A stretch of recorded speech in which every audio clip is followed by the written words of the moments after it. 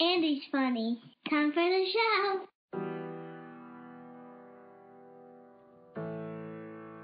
Sometimes faith can feel as cold as winter, and it can look as dark as winter too.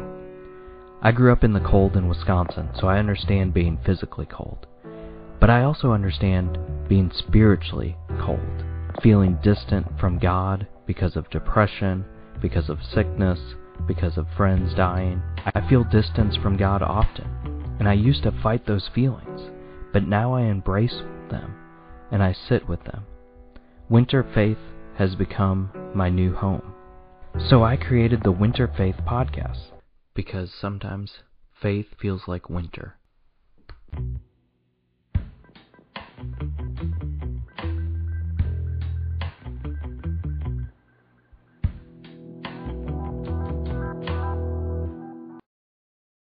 Secrets kill our life. They can kill our spiritual life. They can kill our marriage, our parenting, our career. And so we don't want to be people that keep secrets. We want to be people that are vulnerable, that are honest, that are open. Guys, today's guest knows what it's like to keep secrets. His name is Nate Larkin. He battled a lot of addiction and pornography, and then he started a authentic men's group called the Samson Society. And guys, I just want us to acknowledge that secrets are no good, and we need to bring things like sin to light. If we bring it into light, we have a chance to defeat it, because darkness cannot be in the light. And that's what today's episode is all about. You're going to learn about Nate, you're going to learn about his story, and hopefully you get a good conversation about what it means to have recovery and what it means to be authentic and to have openness and honest talk with other people, trustworthy people in your life.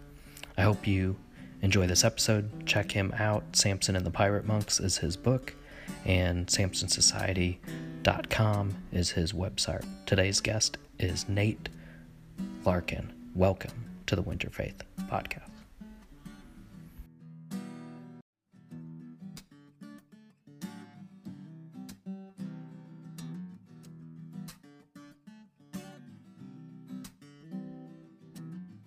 Like, to me, like, recovery and addiction, like, you have to replace it with something.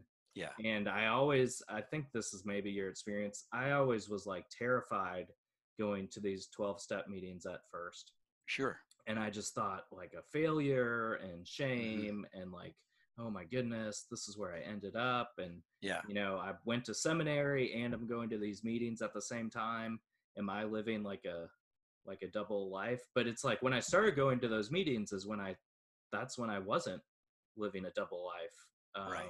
That's when I was starting to like live a full congruent Christian walk that acknowledged that I needed help, that I needed community. And that's when I really started, I guess 2014 is when I really got committed, but I had started going to a meeting in like 2010. And Yeah. I just think that's so, like, that's how it really works. It's like, yeah, for 4 years I thought about it. Right. And then I finally did something about it. Maybe not everybody does that, but that was my experience. And Oh, sure. yeah. It took me a couple of years to emotionally join the group, make the decision. Until then, I was there as a research project or as a missionary. That's right. Yeah, that's true. But Yeah. then I started to really love life a lot more. Mm-hmm. And I felt myself even like loving things of my past more. Like, hey, I'm going to go watch this movie that I remember from like when I was a kid, and I like really enjoy it for like a totally different perspective. And yeah, just it really added so much joy to my life because we always replace addiction and recovery with we always replace it with something. Yeah. And I know I've heard that on your podcast, and how, for some people it's going to the gym, a lot. For some people, it's eating a lot. I mean, whatever, whatever it is, we do something with that time. Sure, sure. Yeah, that addiction developed as, it's a maladaptive coping mechanism. We didn't know how to deal with the realities of life, with the stresses and strains and pains and, agonies and sadnesses of everyday living. And so we were presented at some point along the line with something that seemed to medicate that pain away. It was extremely attractive. I'm no longer ashamed of the choice I made. At the time, it seemed to make sense. But now I've got to learn how to face life on life's terms. Right. And what I'm so grateful for in my 12-step experience and now in my ongoing experience with the Samson Society is I feel like, growing up in church, I got a lot of teaching. I got a lot of preaching. I got a lot of instruction, but I didn't get much in the way of coaching or just day to day, hour to hour companionship. Somebody to frickin' walk with me and help Right. me process life in real time. And that's what I found in this, fellowship of broken people. You're right, it's such a huge relief not to have to hide my shadow anymore, not to have to always put on a bright face and pretend that things are better than they are, spin things. Just, just to live in the world of what is, to be able to face and where appropriate, communicate exactly what I'm feeling and where I am and what I'm doing and what I've done in real time. Man, that just takes so much pressure off, doesn't it? Yeah. And we've kind of already, I guess, started, but I was kind of wondering, like, how you started the Samson Society and what it is for people that don't know. Yeah. Well, the Samson Society is, we call it a mutual aid society for Christian men. It's pretty much a recovery community that isn't sin specific. So we don't segregate by sin in the Samson Society. I came to this way of life through 12-step recovery for sex addiction. So my favorite medication, the one that I found in adolescence when life was pretty chaotic for me and where I was very insecure and fearful, was sex. Sex with self to begin with, and then with the aid of pornography.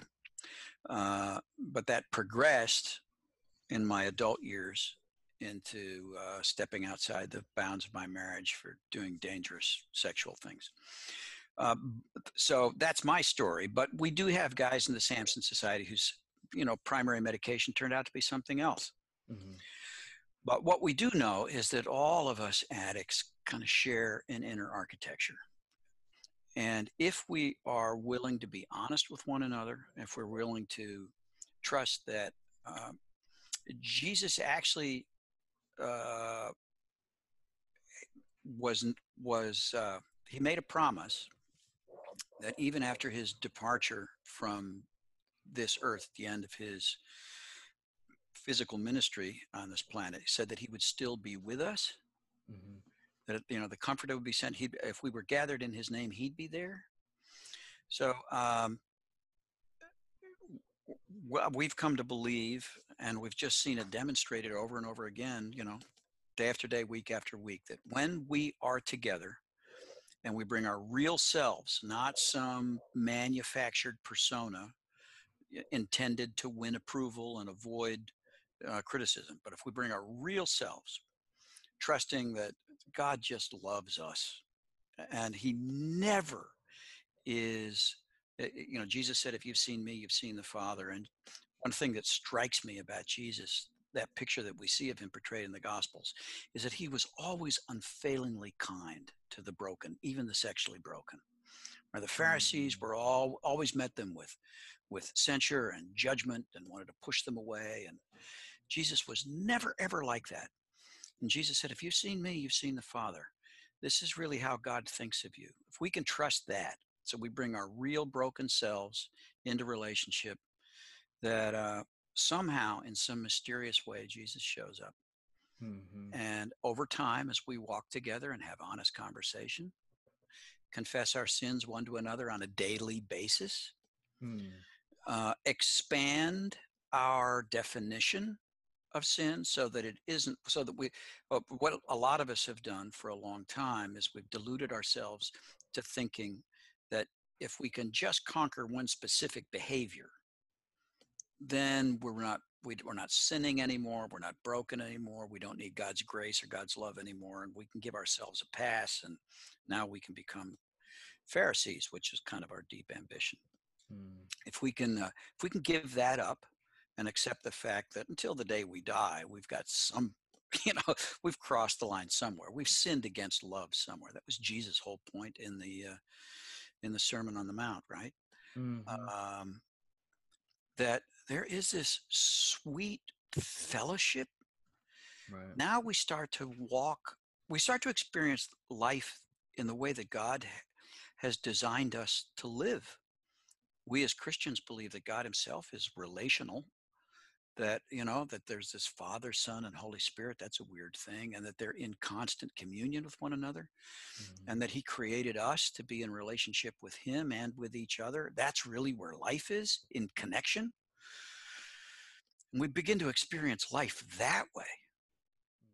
I had a lot of friends and admirers and fans in my years of active addiction because I was a good performer and I was bright and shiny and I was never caught, never exposed, and never publicly shamed for my sexual sinning.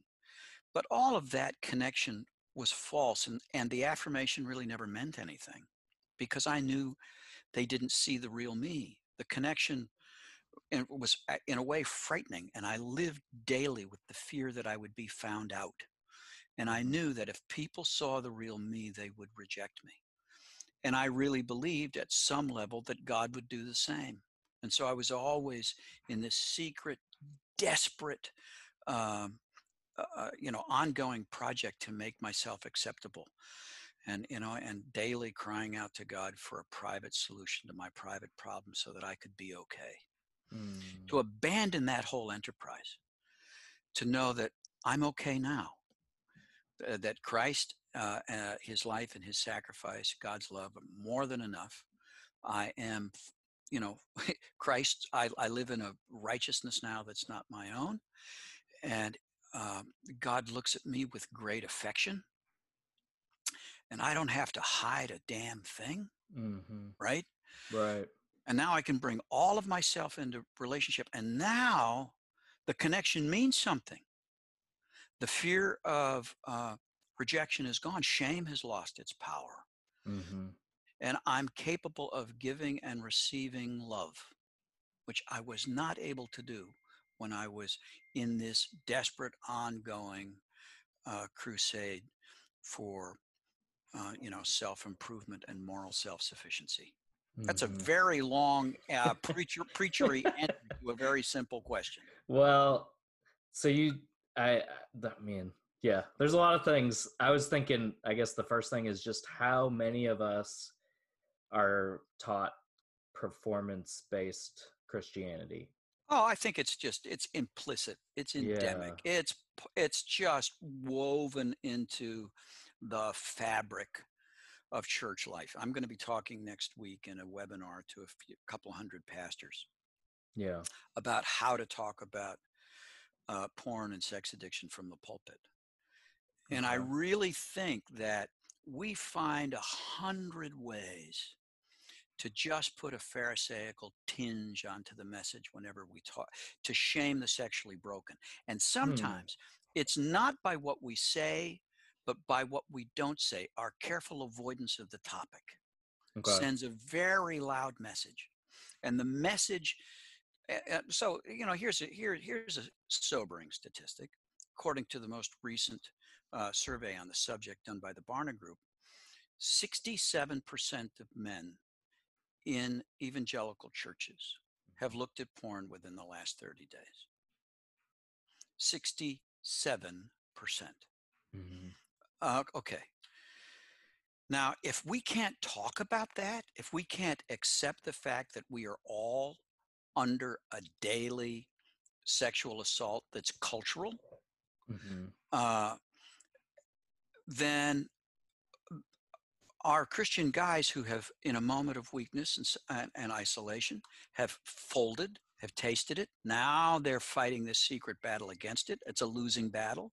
Mm-hmm. Those guys are being pushed to the end of the pew, to the margins of the church. It just takes your feet out from under you because you feel like you're if you can't talk about it at church, if you can't admit it, now I've got to bring a false self to church.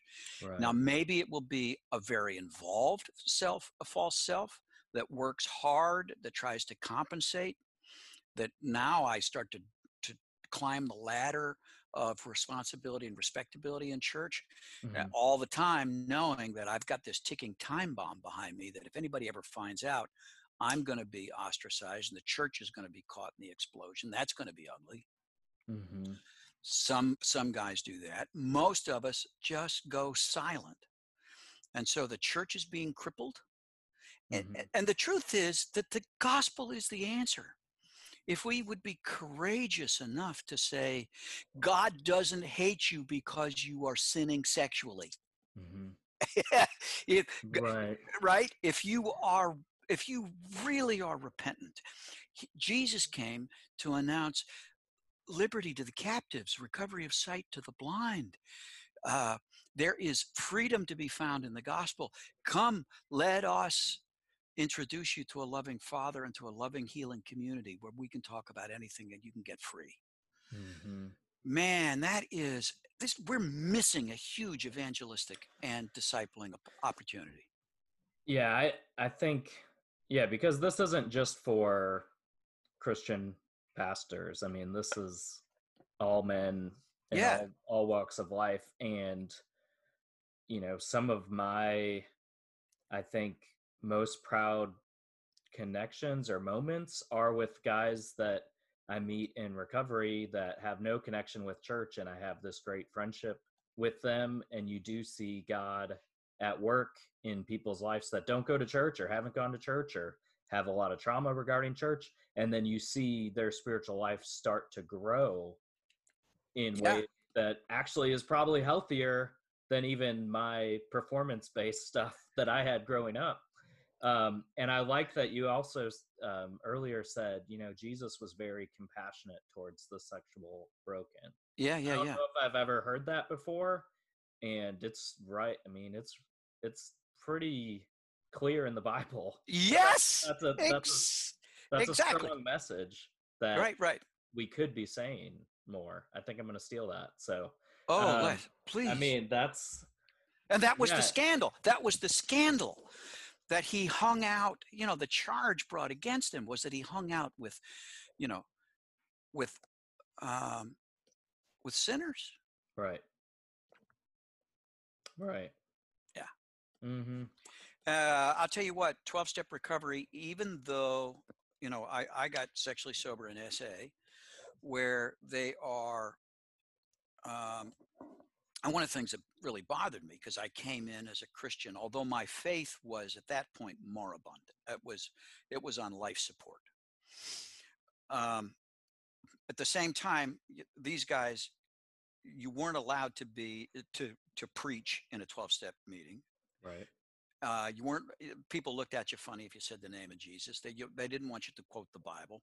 We would right. talk generically about a higher power, and I knew that my higher power could beat up their higher power, right? So I was there to convert everybody to Christianity, which was stupid, because they had a faith that was working, and I had one that wasn't, right? Right. Um, Now for a quick commercial break. yeah, yeah. But it's amazing how, as um, I began to learn some humility and experience some empathy. There was Mm-hmm. empathy in those rooms that I never Yes. felt in the church. Yep. And it started to dawn on me that they didn't want to meet my church persona. They wanted to meet me. Yeah. Um, and that whenever I told the truth, they would move close to me. And when I lied, they wouldn't kick me out or leave me. They would just wait for me to get tired enough of the lies that I would come back and tell the truth, right? Yeah. That pumped oxygen. I'll tell you what, that changed everything for me. It Mhm. changed the Bible for me.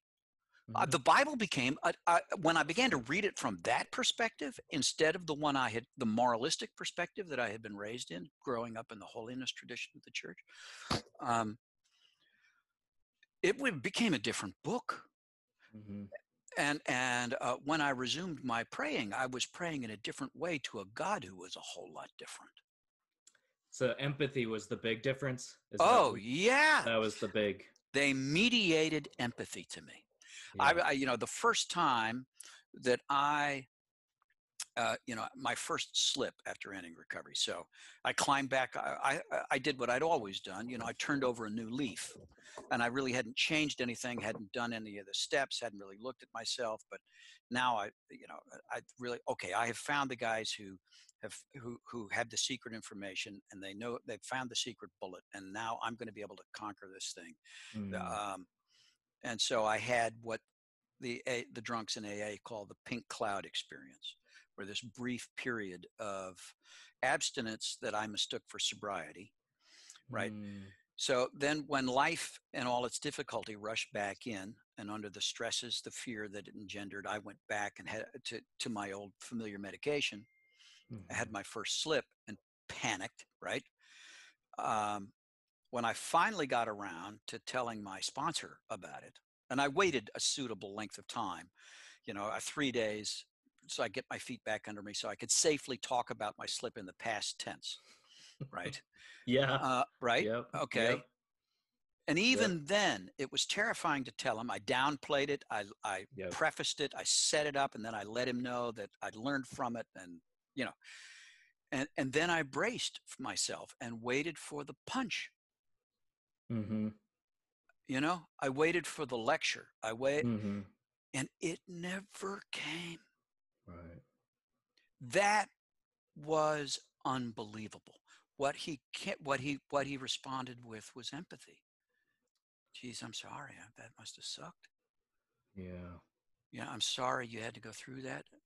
I'm sorry you weren't able to call me, but I understand. Uh, let's talk it through. Right. Wow. Yeah, it is a lot. It's a lot different. It's a lot Yeah. different because To, it's just people journeying with each other. to be Nobody's. met with kindness. Yeah. Oh, that Yeah. never excused, but it didn't excuse the sin ever, but excused me. Yeah. Yeah. Well, it allowed, when you have a good sponsor or just a good friend, they let you be yourself Yeah. and your real self. And I know you've talked a little bit a lot over your time of like the real self versus the false self or Yeah. the shadow, Yeah. acknowledging you're facing your shadow, I think is Patrick Carnes' Sure. work for it. But how can we teach that? How can we get more empathy in the churches? I think we have to show it.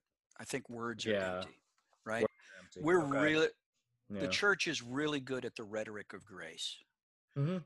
One of the most ironic things that I've noticed is that all too often, if a church has the word grace in its name, it's it's a signal that it's probably a pretty legalistic church. I Wow. I don't know why that's true, but it tends to be. But we do this, but we have this dodge. We're really good at talking about grace and singing about grace, and we all know Amazing Grace, and Mm-hmm. it's our favorite hymn.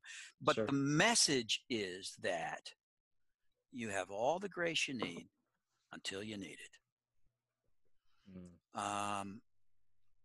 Because God's patience runs out, and what God really wants from you more than anything else is for you to behave. That's Yeah, the point. I know. That Yeah. it's all about being good, and we do Yeah. not believe that, as Jesus said, as Jesus responded to the rich young ruler, when the rich young ruler came to him and said, "Good teacher, what must I do to find eternal life?" Jesus focused in not on his question, but on how he'd phrased it. Jesus said, wait a minute, did you just call me good? Why did you call me good? Only God is good. Mm-hmm. Then he went and asked the guy a series of questions, and by his answers, the guy revealed that he really thought he was good, and he thought that being good was the point, which is what I thought growing up in church. That's our conditioning, that what God really wants is for us to be good. When the Bible says, really, only God is good. Right. And God is so good that compared to his goodness, the best of our righteousness is like filthy rags. Mm-hmm. That's why Jesus came, to give to us, to cover us, to give us a righteousness not our own. Far better than, it's when we think we are being good that we are at greatest risk of crucifying again the Son of God. It was the good people, it was the well-behaved people Mm-hmm. who opposed Jesus and eventually campaigned to have him put to death. Now, that's not a case for being bad, Right. but it's a case for accepting our brokenness and trusting always in the goodness of God. So, yeah, with that, trusting in the goodness of God, and then through comparison, okay, only God is good. In comparison, Yeah. we're filthy rags. I'm wondering for somebody that's like deep in shame, Yeah. how they're gonna hear that, and how Yeah. can Yeah. Here's the thing. While we were yet sinners, Christ died for us. Yeah. Right? That God loves a mess. Right. Okay. Yeah. Shame says, if you see me, it's not that I've done wrong, it's that I am wrong. If you see the real me, you will run. Right? That's our instinctive response. In the biblical story in Genesis, that was Adam and Eve's response when they contravened God's law and sinned for the first time. Their instinctive response was shame. I've got to hide. I've got to cover up. They hide. They cover up from each other, and they hide from God. Right. Nakedness. We fear nakedness. We fear being seen. Which is why, to me, it's so symbolically powerful that Jesus chose a death that was not only extremely painful, bloody, that we focus on the pain of the cross at the time of Easter, but he actually chose a death in which the shame was greater than the pain. In that culture, he was stripped naked, paraded naked through the city, taken to a hill outside the city, hoisted high in the air, spread eagle, facing the city naked, because he was dying for our shame. And the message is, we don't have to hide our nakedness. So there's a lot of power in confronting shame, I think, publicly too. Like, I know yes, I grew up in a church where like going forward was like kind of like an altar call. We didn't call it that, but like going forward, and I think the idea behind that is like I think the root of that is probably a good cause. We've kind of, I feel like it's morphed into kind of like a show. But I think the intent is, hey, we're going to be public, we're going to be authentic, and we're still going to like love on you and care for you. And I think it kind of turned into like a guilt thing. But I think there is a lot of power. I'd never thought about Jesus kind of combating the shame in a very public way. Yeah, he That's really true. pushed back against it. Yeah. Mm-hmm. So it's tragic that we actually think that shame is some kind of prophylactic against sin, or it's some kind of preventive, or it's a treatment, that we can really shame people out of shameful and shame-based behavior. And it does not work. There is no bottom to the shame spiral. I found in my own experience that I could not hate my sin or hate myself enough to stop. Only the love of God, the unconditional love of God, is capable of giving me a floor, something to push off from. That's something firm that I can rest on. Mm-hmm. And I would say, just to add to that, it's the love of God, but it's the love of God through people. Mediated through. That's exactly. Because I think there are people, it's like, oh, I only need God. I don't. Yeah. And it's like, I don't know. I mean, I guess maybe that could work, but I feel like for me, it was really important to have those people loving on me Exactly. the way God truly does. I think That's the power of empathy, and that's what turned it around for me when I finally got in rooms that were safe enough for me to bring my real self. So I can admit the ugliest thing. And the unconditional acceptance of God, I experience it. I experience Christ through the body of Christ, and my brothers move toward me with comfort and help and assistance and reassurance. Yeah, so the Samson Society is not a 12-step group, but it carries the spirit of 12-step recovery, and it's intended to be that safe place. We are explicitly Christian. Yeah. So our meetings are an hour long, just like a typical 12-step meeting. They follow a script, just like a typical 12-step meeting. Anybody who can read can lead a meeting. They're run by volunteers. They're free. Yeah. And we have a confession of faith that we read at every meeting. And we open with reading the 23rd Psalm, and we close by reciting the Lord's Prayer. So it is explicitly Christian. It's a place where I can integrate my faith with my recovery. But the most powerful part of it is that, I'm going to have time. It's not a lesson. There's no sermon. The heart of the meeting is sharing time, where I'm given time and space to speak honestly out of my own experience. And I can say anything. And nobody is going to interrupt me, correct me, question me. All they're going to do is something that Christians are not generally known for, is listen to me. And by the fact that they stay, they are going to mediate to me the unconditional love of God.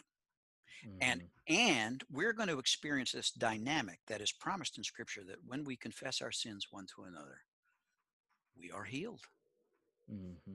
That healing comes. Not instantaneously. It comes the same way a broken bone mends, the same way a cut closes. It comes progressively, which is miraculous. Wow. But it requires patience. That is how healing happens in the body of Christ. So, and I think the assumption is that whenever we get together, everybody should have something to confess, right? The day I can't see my own sin is the day I'm in trouble. If I think that because I haven't looked at pornography, haven't hired a hooker, haven't masturbated, whatever, or haven't had a drink or haven't used or whatever, that I don't have anything to confess today, that's the day I'm really at risk of becoming a Pharisee, because I sin against love. I sin against myself 1,000 times a day. Now I can confess with a smile. I can admit my missing the mark without going to shame and self-hatred. I can talk about my brokenness freely in a repentant spirit every day. And when I stay in that humble place, now I'm no longer in danger of thinking that I'm better than anybody else, which means I can actually be a force for redemption and healing and help. Here's what I have found. I become freaking magnetic when I walk into a room. People are attracted not to the bright and shiny and the perfect. I mean, there is kind of this momentary dazzling effect, but nobody wants to get too close to that. Right. People move in when I am vulnerable. Right. Right? Yeah. It's the power of vulnerability. Right. And they show their real selves, which makes real relationship possible. Now I can connect, and that's what I need. Yeah. The opposite of addiction, as Johann Hari says so eloquently, is not sobriety, it's connection. That's what I need. Right. By the way, best book right now out there in the one I'm advising all my friends to pick up is Johann Hari's book, Lost Connections. Not a Christian book, but it'll rock your world. Lost Connections. Okay. Yeah. Yeah. One of the things, like, I think vulnerability kind of breaks down walls where Yeah. people don't, once they see somebody being vulnerable, then it breaks down this wall where you can actually be your true self in front of somebody else, and you might not show it all the time, but at least there's a chance. Yeah. And then the power of vulnerability. Lost Connections, I'll have to check that out too.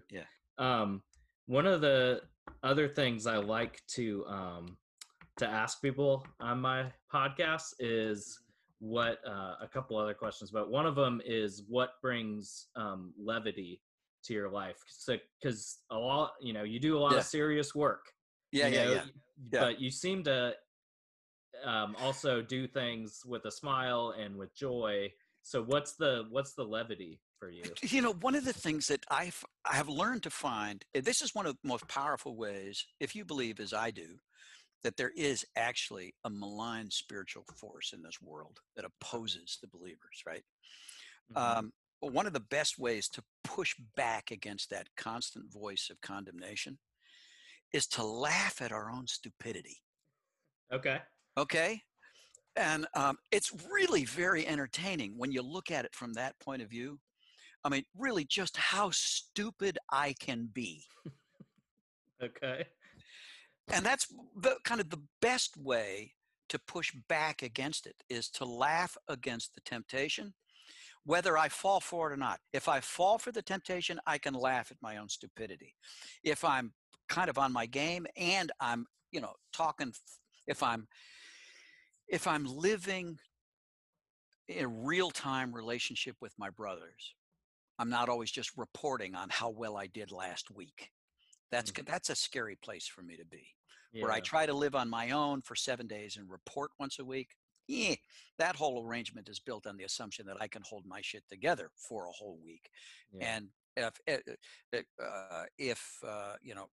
experience is any guide, I have shown quite convincingly that I'm not capable of doing that. So I can, if I'm living day by day, if I'm having daily, sometimes hourly conversations with my brothers and we're being honest, I can actually laugh at the temptation without actually having to give in to doing it, right? Mm-hmm. Sometimes the thing I'm tempted to do, I mean, it's just stupid and it's funny if you think about it. Okay. So the greatest source of entertainment for me right now, I mean, I used to laugh a lot at other people, and now I find I laugh mostly at myself or the things that the crazy things that can make sense to me in the moment. Right. Yeah. That's good. So my next question was, what makes you laugh? So you kind of already answered that. Yeah. But I like that to be able to laugh at your own stupidity brings you a lot of entertainment more than laughing at other people, which may or may not be a good thing. And I just find with my work, like, that I've done, like hospital chaplaincy and now working at the shelter with men, there's a lot of like pain and trauma, and so I just feel like it's so important to find levity. Oh, that's why one of the reasons I love going to I go to AA meetings when I can. Yeah. I'm not an alcoholic, although I did quit drinking, but recently. But one of the things I love about AA meetings is, I mean, a good solid AA meeting with a lot of old timers. Yeah. There is so much laughter in that room. Okay. So much laughter in that room. So right? What's that about? What do you think? Well, I mean, first of all, it's the joy of being together. Okay. And then we laugh together at our collective idiocy and the folly, just the foolishness of what we have done and what we are tempted to do. It's a joyous place to be. Yeah. And that is something for people that don't go to meetings, never have gone to meetings. I would just encourage you to check some out. I mean, they're always going on. Unless you're in a really, really small town, I guess there might not be meetings, but for the most part, they're it's all over the place. It's hard to find a place where you can at least get to an AA meeting. And Yeah. Right. and I've been going to AA meetings for years. And by the way, because I'm not an alcoholic, I guess I could speak up now since I quit drinking. But I mean, Yeah. for 20 years, they'd say the only requirement for membership is a desire to stop drinking. And Right. until recently, I didn't have that desire. So Hmm. but I still go to the meeting, just not say anything, just listen, sit there and listen to drunks talk sense to each other and enjoy each other. And, Yeah. and I found it so extremely helpful, because when an alcoholic says one drink is too many and 1,000's not enough, I know exactly what he's talking about, Right. right? It's just, for me, a Yeah. drink is something different. Right. Yeah. Yeah, that's good. That I don't. There's so many like of these phrases Yeah. at AA meetings that I don't know, but Yeah. that's another really good one. Yeah. But Here's another one I like. okay. It doesn't matter how far down, what is it? No matter how far down the road of recovery I go, I'm always the same distance from the ditch. Yeah, I've heard something like that. Yeah. Yeah. There's like this collective wisdom, Yeah. and one of the things I just thought about this when, so I'm, we're like, my wife and I, like, we have young kids, we're only been married a couple of years, we're you know in our 30s, so we love like going to churches with with people our age, or like Sure. the sermon or the music or whatever. It's kind of like around our time. Yeah. And I do think I grew up at a small church, and you miss out on like older members of church or younger members of church. Yeah. Whereas at a AA meeting, like, you really do have a wide range of ages that It's amazing. maybe Yeah. we don't even see in churches sometimes. Oh, absolutely. Yeah. And how powerful that is to, meet somebody in their 80s. It's Yeah. incredible. Yeah. There's just so much collective wisdom that, if I'm just going to church with 30-year-olds, it's not there. It's one of the So things I like about Samson too, at least in our group. We've yeah. got guys in their early 20s, and Yeah. our oldest member just died. Well, gosh, time is flying. I guess it's been a couple years now since Ed died, but he was 85 when he walked in the door for the first time. Wow. Yeah. 85. Yeah. Saying, I thought I would outgrow this thing.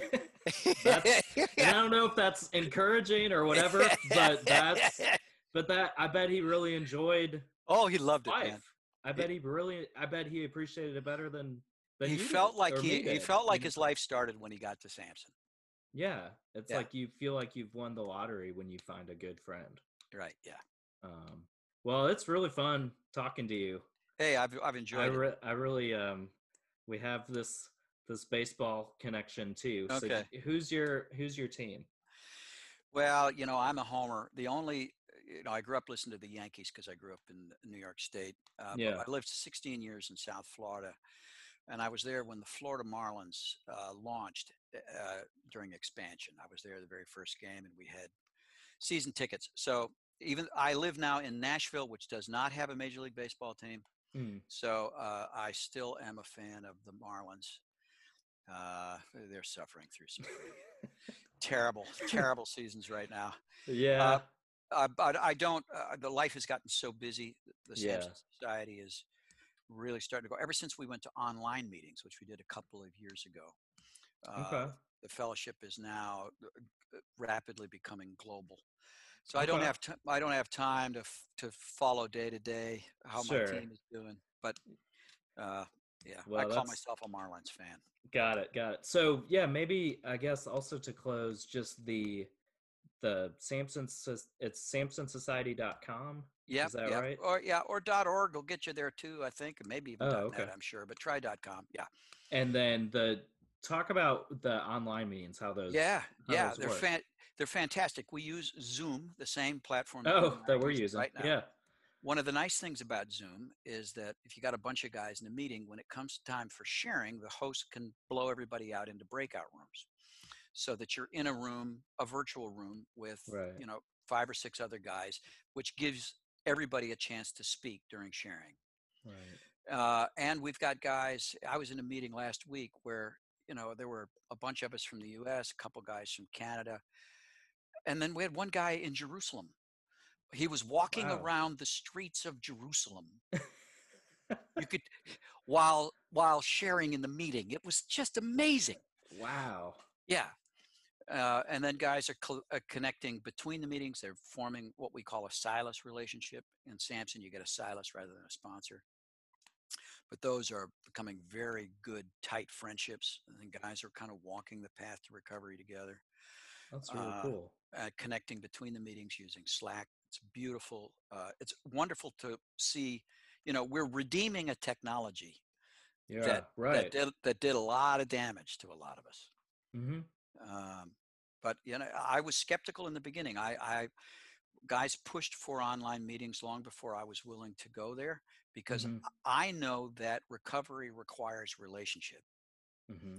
and I didn't understand that real relationship can form outside a shared physical space. I now see when we do a fall retreat, a big retreat where guys come together, and to me my favorite part of the fall retreat is watching guys hug their best friend for the first time. you Wow. know Guys who've been walking together for months or sometimes a couple of years will me.